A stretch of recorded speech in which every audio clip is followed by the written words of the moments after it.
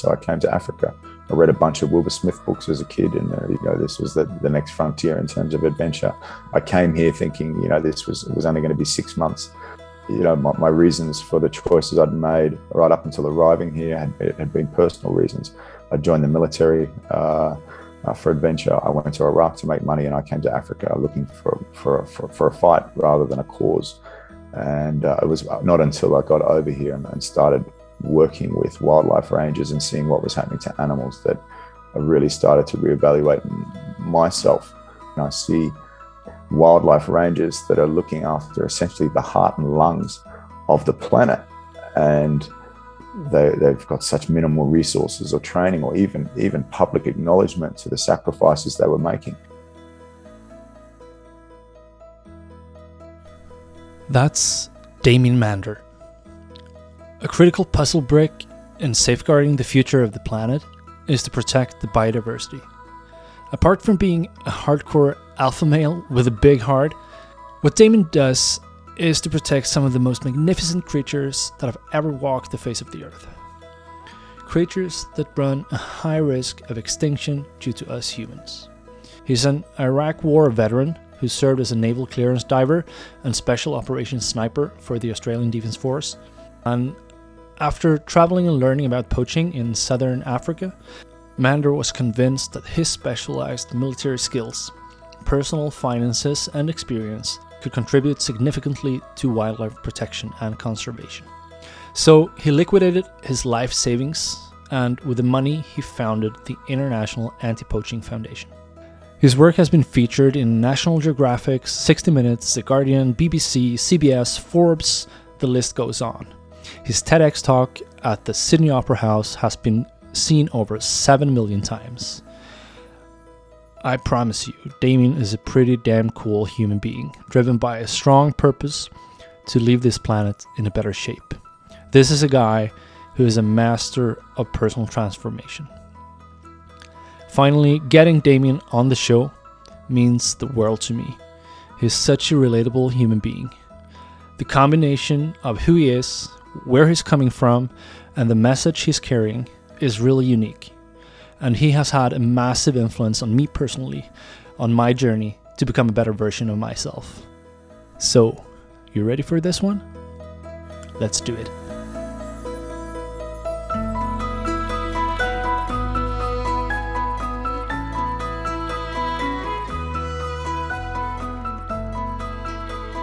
Hi, Damien. First of all, I'm just so impressed with the work you're doing and everything you stand for. Getting you on the show means the world to me, I have to tell you, because one reason you've had a massive influence on me as a person. A few years ago, when I literally turned upside down on my life and my family's life, like how we choose to view the world and how we choose to engage with it from like standing up in the morning until the moment we go to bed. It was kind of this revelation, like if a guy like you can transform your life in the way you've done, then I believe that I could do it too. So thanks for that. Jacob, thanks very much, mate. Thanks for having me on, and I really appreciate your words there. So thank you. Cool. What about starting this from the very, very, very helicopter perspective of poaching? Because that's what you're devoting your life to, and what's that all about, and what are the dynamics keeping such an awful industry alive? Yeah, when I arrived in Africa, well, the first time in 2017, and eventually moved here in 2007. Eventually moved here in 2009. I saw firsthand what was happening to animals and to the natural world here, and I'd just come from a military background, so for me. Of course, when you're a hammer, everything is a nail. And, I was looking where I could insert myself and the skills I had into the problem that I was seeing. And these were armed groups of poachers, fairly well organized, working as part of organized crime syndicates, crossing international borders in groups of up to 16 or 17 people at a time, and going out to hunt elephant, and to a lesser extent in the area where I started, rhinoceros. And and they were carrying automatic weapons, heavy caliber rifles, and generally treating rangers as a someone that they were willing to take out as much as the animals they were hunting. So that was where I started and where my focus began. And of course, that was the seed which eventually gave me a global perspective on where we are as a species and as a civilization and what we're doing and the destruction of the natural world. And that initial start point for me had left, eventually built what I see as a lifetime vision of wanting to be able to sit back one day and say I played a part in helping to protect as much of the natural world as possible. We're sitting here at now almost 2 years into civilization itself being brought to its knees as a direct result of the bad way that we treat nature. And we often, as humans, we think of ourselves as being above everything else. The reality is we're one of millions of species that has been on this planet over the last more than 5 billion years, and species come and species go.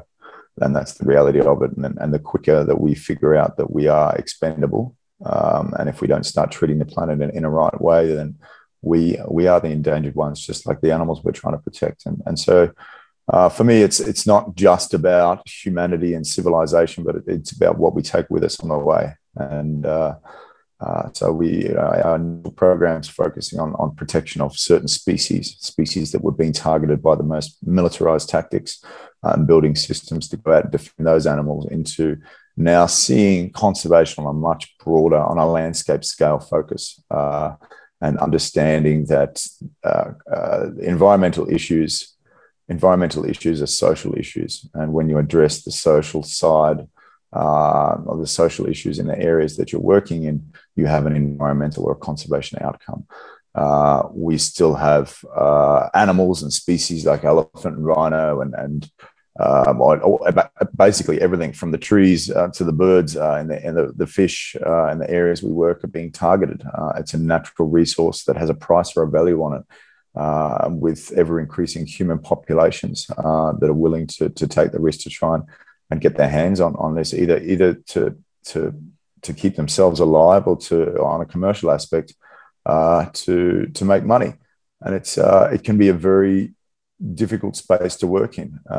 I suppose from the standpoint you've got to take, there's nothing enjoyable about arresting someone who's trying to poach an animal to feed their family, and this is the dilemma there's this moral dilemma that you're constantly stuck with. But ultimately, if you come back up to this bigger picture, if we don't hold on to what we have left, then there's going to be nothing left. Yeah, really, from a planetary perspective, there's, I guess, the issue of biodiversity loss, which in your case, protecting rhino and elephants, and it's also we really have to rewild the planet, and that also means keeping as much land as possible wild. Yeah. So I guess what's your take on that? No, so we evolved as an organization, and it really, to be honest, it took us 7 years to figure out who we are and what we do. And we started as this organization that was out training rangers to go and defend elephant and rhinoceros. And then we say, okay, well, if you stop just focusing on those species and focus on protecting a park and worry about everything in there, then the elephants and rhinos are naturally going to be looked after. And also understanding the importance of in the richness of biodiversity, and our future as a species is dependent on a willingness to preserve biodiversity. We then took a step further back and said, well, instead of focusing on parks, let's look at landscapes. And if a landscape, think of a landscape as a jigsaw puzzle, and each one of those pieces, it may be a different park, it may be a communal wildlife area, it may be a trophy hunting area, and all of these pieces fit together and form a natural landscape. They just have different designations. And so we wanted to look at these landscapes as a whole, rather than the individual parts that could be looked after. And that's where we've gone now as an organization, into landscape scale conservation, and working to reestablish traditional wildlife corridors. But also, I would say, focusing on the areas that would otherwise be lost. So our work is not in national parks. Our work is in partnership with local indigenous communities that have massive tracts of land that they've held under trust, what's called a communal or tribal land trust, for many, many years. Now, to give you an understanding of the significance of these areas, there is more than twice as much land on the African continent that's held under traditional or tribal land trust for conservation than there is national parks. So national parks are part of a government or a centralized system. Tribal or communal land trusts are areas that fall under local designation and looked after and owned and maintained by the local communities. And so we seeing conservation as a social issue, partner with these communities and empower them to be able to look after the areas that they've actually looked after for thousands of years. And it's about building out the social systems, understanding what the social needs are, and working in areas like education, healthcare, water sanitation, local infrastructure development, but then also having that law enforcement component within the park. We've gone from being inside a park looking out to the communities to being in the communities looking in. And that for us has become, such a large scale operation. We currently working across millions of acres that we either have a presence in or projects that are in the pipeline. And so it's and we've just recently built an alliance with other organizations to look at landscape scale conservation and how we can basically build systems out that are replicable but can also protect as much of the natural world here in Africa as possible. I heard there's this growing phenomenon called land grabbing. I'm not sure if you've heard about it, but like foreign states coming in and grabbing a piece of land from. It's I mean, so the areas that we focus on are owned by local communities. The traditional economic model that they've used in many cases has been trophy hunting. Now, whether you like trophy hunting or not, and this is coming from a vegan, I'm looking at this not from an emotional standpoint, and not even an ethical standpoint, but rather a practical standpoint. We want trophy hunting as an industry is dying in many areas through reduction in species numbers. So there's less product for hunters to sell to foreign people that want to come over and shoot these animals. There's tougher laws and regulations now around the export of these trophies once they've been shot. For example, the United States, the US Fish and Wildlife Service banned the importation of ivory from Zimbabwe, which cut out 52% of the market overnight. And then third, you've got a younger generation raised in a digital space on social media that has a first-hand look from the other side of the world exactly what hunting looks like and just doesn't want to get on a plane and fly across the world to shoot an animal. So all of that. So you've got a shrinking product base, you've got a shrinking client base, and communities that have used hunting as an economic model no longer have that as an option anymore. And so they will look to turn the areas they have into something that is commercially viable. And for many areas, that means selling off to foreign investment that may want to use it for a number of different reasons. Agriculture being one primary component there, but also just human settlement, the expansion of humanity.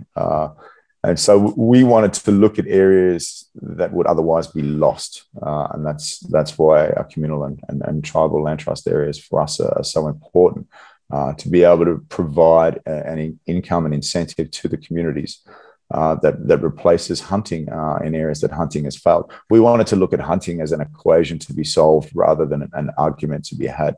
And of course, everyone has their different views on hunting. I mean, to bring it back on a personal level and from an ethical standpoint, I don't like the idea of hunting. But worse than the idea of hunting is the idea that all these areas would otherwise be lost. And I mean, I'm talking to you as a former hunter myself. I understand the mindset. So I've come from that background. Obviously, done 180-degree personal evolution, and don't want to hunt again. I never hunted after Iraq. I knew what it was like to be hunted as a human, and I don't want to project that onto an unarmed animal. But regardless of that argument, there is a huge decline in the industry and a gap that needs to be filled. And I suppose you see there's such a negative sentiment towards hunting from people around the world, but people want to stop it, but they've also got to understand if you just switch hunting off in so many of these areas, there's got to be a replacement. So if you want to switch hunting off, don't just sit there and put your comments on social media. You need to back alternate solutions that are going to replace the economic incentives that hunting has put into many of these areas. Yeah. I watched or rewatched one of your TED Talks from 2015 where you mentioned that your greatest dream is to be out of work. And I think you also mentioned that there were like 25,000 rhinos left by the time. Do you know how are there any signs from the world now that demand is going down? You mentioned from the States, for example, but is the population growing or still declining? Look, the population is still under extreme threat, and particularly Kruger National Park, which was home to at one point almost a third of the world's remaining rhinoceros, has suffered significant losses over the last decade or more. So it's elephants as well. You're still talking up to 35,000 elephants a year being killed across the continent. It's almost 10% of the remaining population or estimated population left of the African elephant on the continent. So look, to be able to work would be amazing. That is my dream. The reality is there's always going to be a threat against nature, and the species may change. They may come, they may go from certain areas. What inspires me is looking at people like our patron and head of our advisory board, Dr. Jane Goodall, someone that's been involved with conservation for over 5 decades. And what inspires me about that is that Jane understands that it's a fight that's always going to have to be fought. It's not a hobby. It's not a career. It's not a temporary pastime. It's something that we need to embrace. And I'm not just talking about myself or us as an organization, but I'm talking about all of us on the planet. If we don't start to bring the idea of looking after the environment into our everyday lives, then as I said, we will cease to exist as a species. And doing good things doesn't give us credits to do bad things. We really need to look at how we can make changes in our lives, continuous evolution in our lives to make the world a better place for nature. Mm. Yeah, and I can tell you in my view, the what really changed me was also viewing your TED Talk from 2013 in Sydney, which is quite a while ago now, but it's still alive and kicking. I actually rewatched it with my wife yesterday in the sofa, and it's just one of the most emotional and powerful TED Talks out there, in my view. When a guy like you can tell that story and make some of those statements that most men in the position you were in before would never make. Could you share a bit about the background story and how you ended up devoting your life to this wildlife protection? Yeah, so I mean, to first touch on that talk at the Sydney Opera House in 2013, I was asked to speak about anti-poaching, and it was during the research on that talk that I stumbled down the rabbit hole of the meat industry and the impact that was having on the planet. Now, I mean, as I said, former hunter, but not only a hunter, I was the alpha male that thought that eating the big red steak at dinner was a way to demonstrate manliness. And I was eating meat 2 or 3 times a day. And then I'm now running this organization that's out protecting animals. And then during this research, I come to realize the meat industry is the cause of of the most degradation we have of the natural world on this planet, areas that have been cleared to grow crops, to feed livestock, or to put livestock on, and also they're responsible for the death of 100 billion animals a year.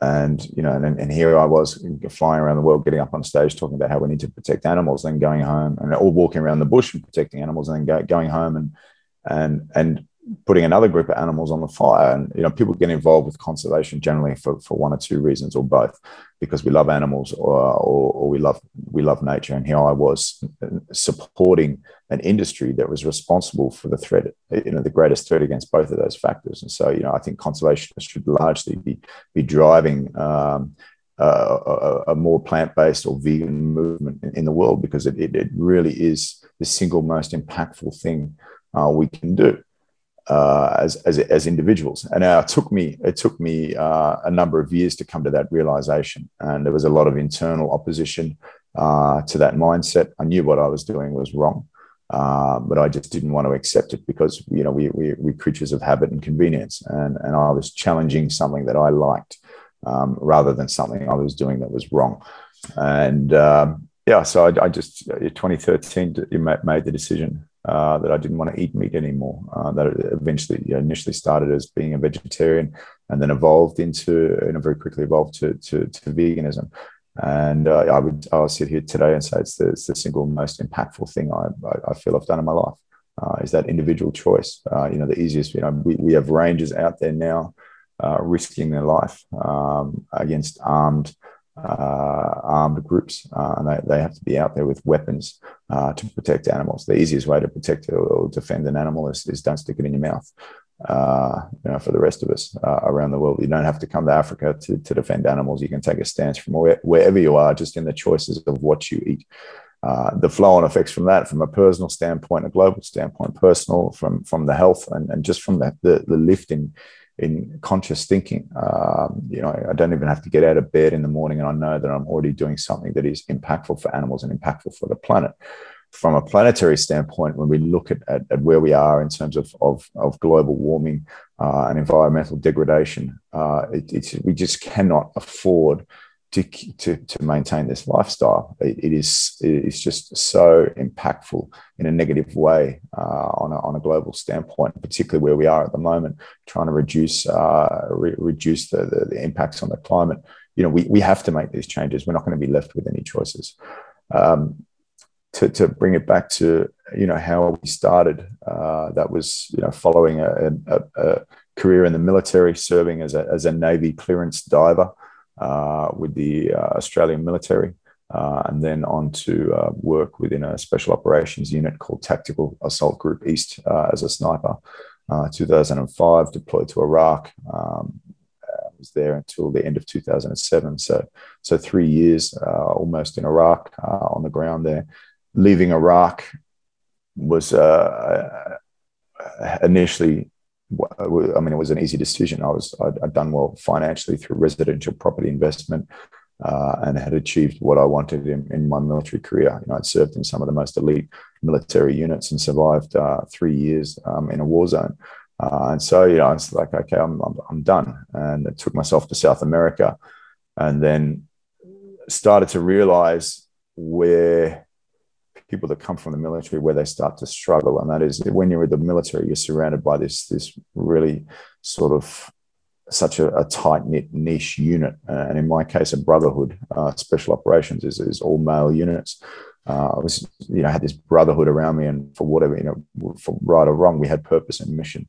And so when you take both of those things away at the same time, it's very hard to replace them. And I replaced it with drugs and alcohol. What initially started out as a party and a self-reward for having done what I'd done at that point in life. Traveling through South America, just very quickly descended into a downward spiral, and to eventually, I'd say, hitting rock bottom, and just not in a very good space at all. And fortunately, I was one of the lucky ones that when I hit rock bottom, I bounced, and that was enough to kick me into gear and say, all right, who am I, and what's what is my real purpose? And I think purpose is one of the most elusive things in life, and many people go through life without finding it. And I'd heard about anti-poaching years before in some barroom chat in Australia, and it sounded like a romantic adventure. And so I came to Africa. I read a bunch of Wilbur Smith books as a kid, and this was the next frontier in terms of adventure. I came here thinking, this was only going to be 6 months, and I would say, at that point in my life, I was still at a very young age, 28, 29 years of age, pretty selfish. My reasons for the choices I'd made right up until arriving here had been personal reasons. I joined the military for adventure. I went to Iraq to make money, and I came to Africa looking for a fight rather than a cause. And it was not until I got over here and started working with wildlife rangers and seeing what was happening to animals that I really started to reevaluate myself and what I was about. And I'd just come from working within a $600 billion a year annual defense budget in Iraq, and we were looking after resources in the ground and fighting the arguments of old men. And we had anything we wanted, any bit of equipment or resource we needed to try and get us home safely from our missions each day. And then I come over to Africa, and I see wildlife rangers that are looking after essentially the heart and lungs of the planet, and they've got such minimal resources or training or even public acknowledgement to the sacrifices they were making. People that were leaving their families behind for up to 11 months of the year, working for as little as $200 a month. Wow. And here I was trying to have an adventure on the coattails of their hard work, and at the same time seeing the struggle that wildlife was facing. I've got to say, 3 years in Iraq had given me a different lens through which to view the world at that stage. And I was this alpha, macho, egotistical guy, going into Iraq, and Iraq humbled me, being part of a system that destabilized a region and squashed and obliterated a culture and a country. And when you've got time to reflect on that, and you realize that you've been part of such a negative system, it really does give you leaves you in a place of self-reflection. And I suppose if I'd come to Africa at a younger age, or maybe not have going to Iraq and experiencing that, maybe I wouldn't have seen the issue in the same way that I saw it when I got here and reacted the way that I did. But for me, it was very impactful, and there was no way that I was going to leave, turn my back on the situation that I saw here, and to speak to a Viking culture there. I took a burn the boats approach. I sold everything. I gave myself, there was no other option than to make this work. I sold an entire residential property portfolio and invested 100% of what I had into founding the IAPF in 2009. We've now scaled to have millions of acres under protection. We've trained rangers that help protect over 14 million acres of African wilderness across the continent. We have a staff of around 270 people working across the continent and supporting us from around the world, and in back office and administration and logistics. We're striving hard to have a staff of 1,000 by 2026, protecting a network of nature reserves across the continent that span into the tens of millions of acres. Mm. So there was basically this yes or no moment where you asked yourself, am I willing to give up everything that I've worked for and everything I've compiled and put it into something else, something that's bigger than myself? Well, it was actually the other way around. It was, am I willing to walk away from it? Mm. And the answer was no. And that leaves you with only one option: burn the boats. Yeah. Yeah, that's really cool. So I'm curious, where on a personal note, then where do you get the motivation and drive to just go on? Because you must have witnessed some pretty terrible things, both in Iraq, of course, but also in Zimbabwe, which I guess could easily get to you and make you sort of surrender if you don't have a clear vision and goals that you're chasing. Yeah. The motivation comes from purpose, and the purpose comes from passion. I'm passionate about what I do. I believe that we are having a significant impact. I know we're having a significant impact for people, for animals, for nature, for planet. What I do never really, it never feels like work. It's purpose. I don't get out of bed in the morning. Oh shit, I've got to go and do a report or go and have a meeting or anything. There is a much bigger picture that's going on, and this is something that needs to be done. And we've got such an amazing team of people within the organizations, from the chefs in the kitchen to the rangers on the ground to the management team that we have, the instructors, the administrative and support team that we have. It's a brilliant group of people that I'm proud to be a part of. And to have that network of or that team around you, we're constantly driving and challenging each other to evolve better systems in what we do, and to grow those systems, because they are needed in such wide landscapes across so many areas. It's not,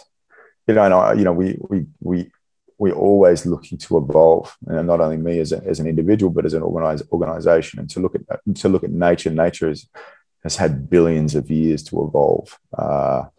Evolution has no predetermined path. It is the cutting away of the bits that don't work and retaining the bits that do, and moving forward. And we as humans, we don't have billions of years like nature's had to evolve. We have a handful of decades at best to do as much as we can do with our life, and to leave an impact. And for me, this is it. This is it, guys. I had to do a post, some time back, and I wanted to Google what the chances of us being who we are. For all the different combinations of factors on the planet, the chances of you being you and me being me, have a guess what they are? It's not even 1 in a billion, I guess. 400 trillion to 1 that you are you and I am I. People, we go through life and so many people waste it. This is it. We've won the fucking jackpot. Okay, we've got a 400 trillion to 1 chance to do as much as we can on this planet. Why would you want to waste that opportunity? And so that, just thinking like that is what drives me every day. Yeah, you really got one life, so make sure to make it count, right? So you've also been part of starting this all-women anti-poaching unit, which I'm super curious about. I watched the documentary you released last year, Akashinga, The Brave Ones, which is remarkable. Could you tell a little bit about why you decided to create this organization? Yeah, so Akashinga has become our central strategy and program in regards to landscape management. It was born out of a career of mistakes and evolution, understanding what worked and what didn't work. We were running, expanding programs that were very law enforcement focused, and in some cases heavily militarized, because they had to be. But we're essentially having this ongoing war with local communities. In 2017, early 2017, I read a United Nations Human Population Division projection of population growth on the African continent, and said by 2040 there's going to be 2 billion people here. And that was the penny dropped for me then. It's like, okay, if we don't figure out how to get the social side right, then basically we can't continue defending these areas with bigger fences and more guns. We had to take that outside in, that community approach and get that right to achieve a conservation outcome at scale and to be sustainable. We started looking at other industries that were getting ahead by getting more women on the board of directors, more women in management, more women in senior positions within the organizations, and then laid that sort of filter over the conservation industry where women were outnumbered at a ratio of as skewed as 100 to 1 in frontline positions.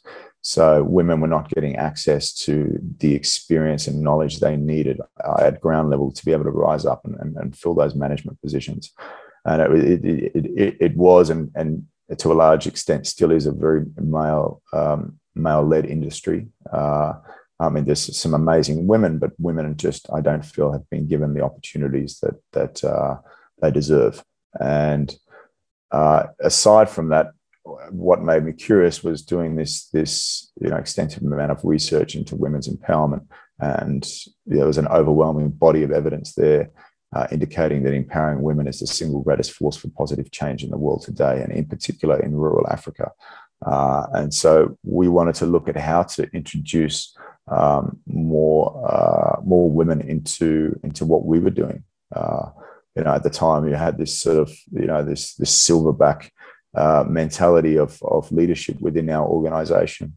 And so we trying to evaluate how can we bring women into a conservation role. We looked at other organizations in conservation that had women in various roles, but they were limited, and they were often what's referred to as tokenism. They were put forward as doing all the roles, but in actual fact they were being held back from doing them, and what was being portrayed is not what was happening on the ground. So that the thought process in my mind was, well, what if women were rangers and took up the majority of the positions within conservation organizations? And we started to build out the idea of this, what would go on to become the first all-female anti-poaching unit in the world. Again, back in 2017, it took us a lot of. It took us 7 tries in terms of trying to find a place to start this program, and it was an abandoned trophy hunting reserve that had nothing left to lose. Where we got that start, and we had this blank canvas to go and trial the program. We had to work with local Indigenous leadership and local government to be able to get the approvals to go and do the trials for this program. We're talking about a very male-dominated industry and a very patriarchal society. So the concept was almost abrasive. And I think we were actually initially only given an opportunity to trial the program because everyone thought it would fail. When we started selection for the program in a country that when I first arrived, Zimbabwe, had the lowest life expectancy in the world for a woman who wasn't expected to live to 40. And so when we set out the criteria for this program, we wanted to build opportunities for the most marginalized demographic in the country, and that was women in rural areas, and not only women themselves, but the women that were survivors of serious sexual assault, domestic violence, AIDS orphans, single mothers, and abandoned wives. And these women came forward. We sat through the interview process. They had a representative from each of their villages that was also explaining to us their story and their background. And listening to those stories of the first 87 women that came through for selection was one of the hardest things I've ever had to do over a 2-day period. And from those 87 women, 37 started selection, and then we took 16, the best 16 of those candidates to start Akashinga. And that's scaled from looking after one reserve in Zimbabwe and 90,000 acres to having 8 reserves now that are being looked after or patrolled by Akashinga Rangers and a staff in Zimbabwe of 240 people that are running the program, and a portfolio of 1.3 million acres in this country. So it's grown exponentially because it is a new way of looking at conservation, and the differences in this program compared to other programs I've been involved with in conservation, law enforcement, and military, is with women we just haven't seen any incidents of corruption yet. Zimbabwe ranks, I think, around 160 at the moment out of 180 countries on the global corruption index. So sorry to say this, I know these are your neighbours there. Denmark ranks as number 1 as the least corrupt country in the world. Yeah. So Zimbabwe is right down the list at 160. So for us to be able to remove corruption away from the strategy and programs that we were running, it solved so many of our problems in a very short space of time and allowed us to refocus our energy elsewhere. It also shifted the economics of conservation. So historically, we would recruit men from hundreds of kilometers away to come in and protect these areas. And the reason we did that was to avoid corruption with communities they would have grown up with. So previously, with the paycheck going into the hands of men that were living sending that money home, or what money they didn't spend, that money was being dispersed hundreds of kilometers away from the area that we were protecting. Now, as we've scaled with women at the center of the strategy of conservation in how we operate, we've been able to recruit all of the women that are part of the program come within 20 kilometers of the boundary of the area we protect, because we don't have to worry about corruption. The biggest line items in our budget is salaries for rangers. Okay, so that money is no longer being spread across the country hundreds of kilometers away. It's going directly into the local community at household level into the hands of women. We were able to measure what hunting was putting into the community over the last 3 years before it failed there as a commercial operation, and then measure what we were putting into the community over the first 3 years of our operation there.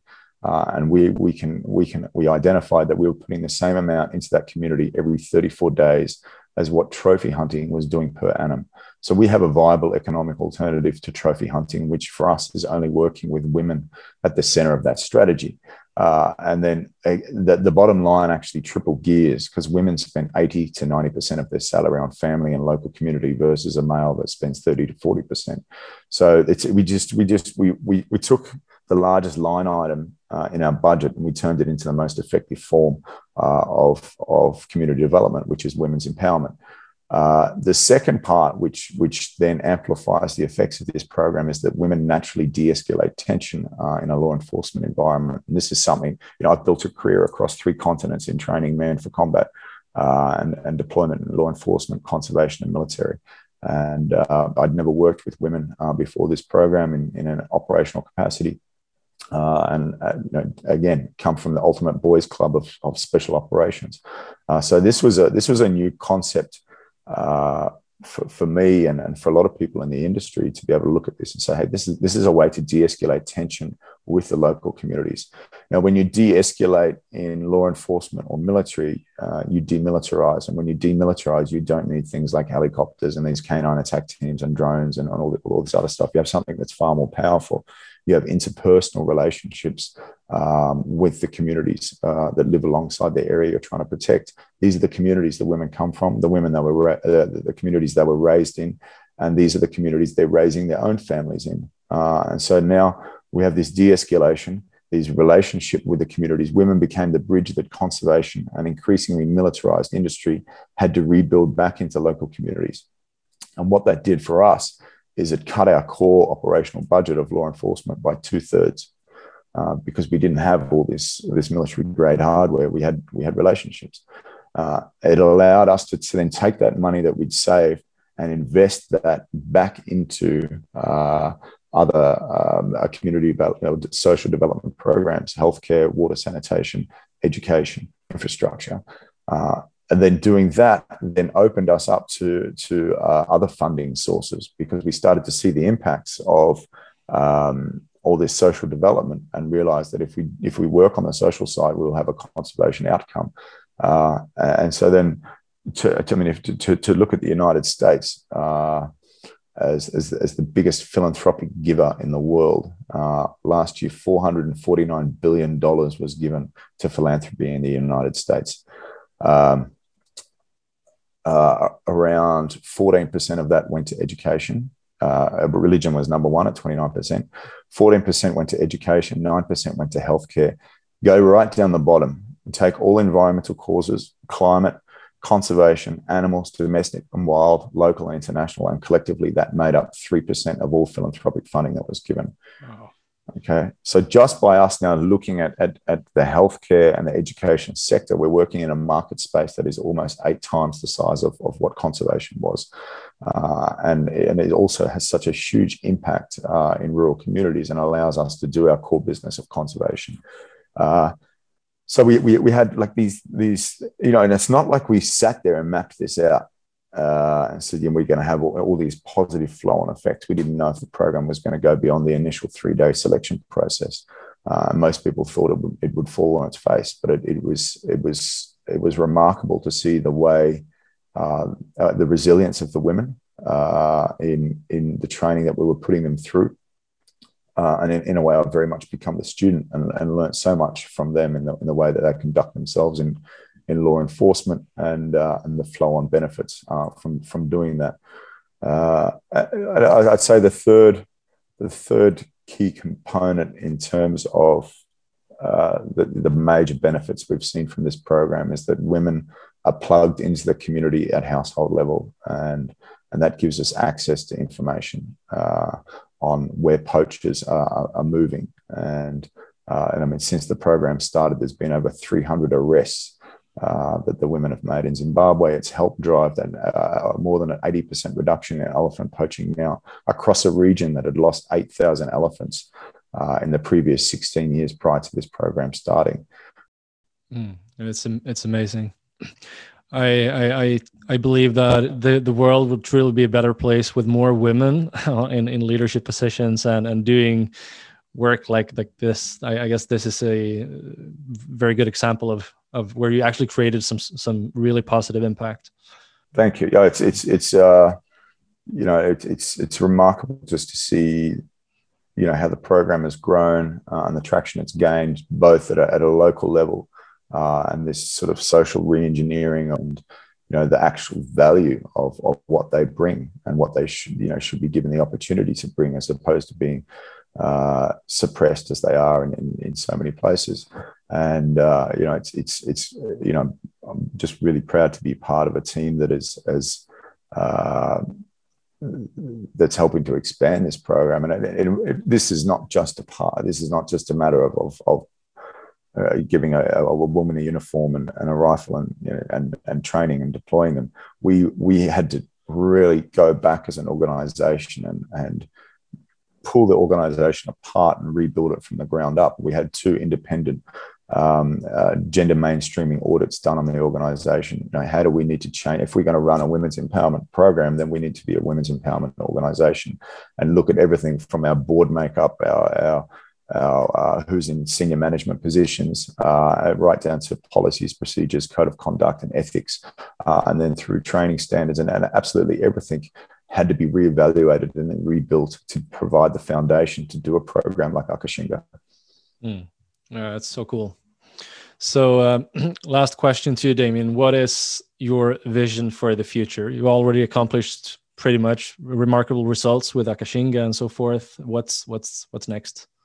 Yeah, I mean, we run 2 programs. One is Lead Ranger, which is the training or building capacity within existing organizations, so identifying who the best people are to lead operations and training and to build that capacity and make learning and an ongoing evolution within these organizations. And to date, we've trained I think 64 senior instructors from 6 different countries that oversee a ranger force of 1,100 people protecting 14 million acres. That is one program that we run. The other one is Akashinga. If all I did for the rest of my life was focus on expanding those programs, then I would consider that a life well lived. They both have a significant impact, and they're both innovative. They're disruptive in terms of conservation, in terms of the industry, and in terms of law enforcement. And we have other people looking at us from around the world from different law enforcement sectors. A recent paper written by a former senior person from international narcotics and law enforcement from the United States government, identifying the reduction in corruption when women are placed at the center of the strategy in law enforcement. So there's so many positive spin-offs that are coming from what we're doing, and as we evolve. And just to be a part of this organization that we have here and to be growing these programs, that is absolutely enough for me. It's essentially harnessing the most powerful force in nature, and that is a woman's instinct to protect and look after the family and local community. And when you bring it back to that, it sounds so simple, yet is implemented in so few places. And so it's again really great to be a part of a program that is helping drive change and innovation. Yeah, super. So if someone want to support you on this cause, what's the best way to do it?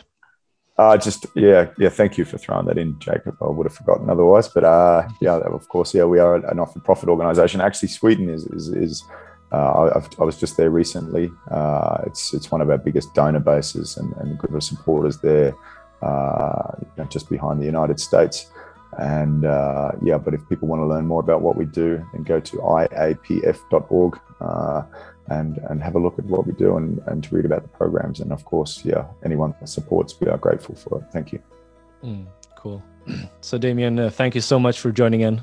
It's been a pleasure having you. Thank you very much, Jacob.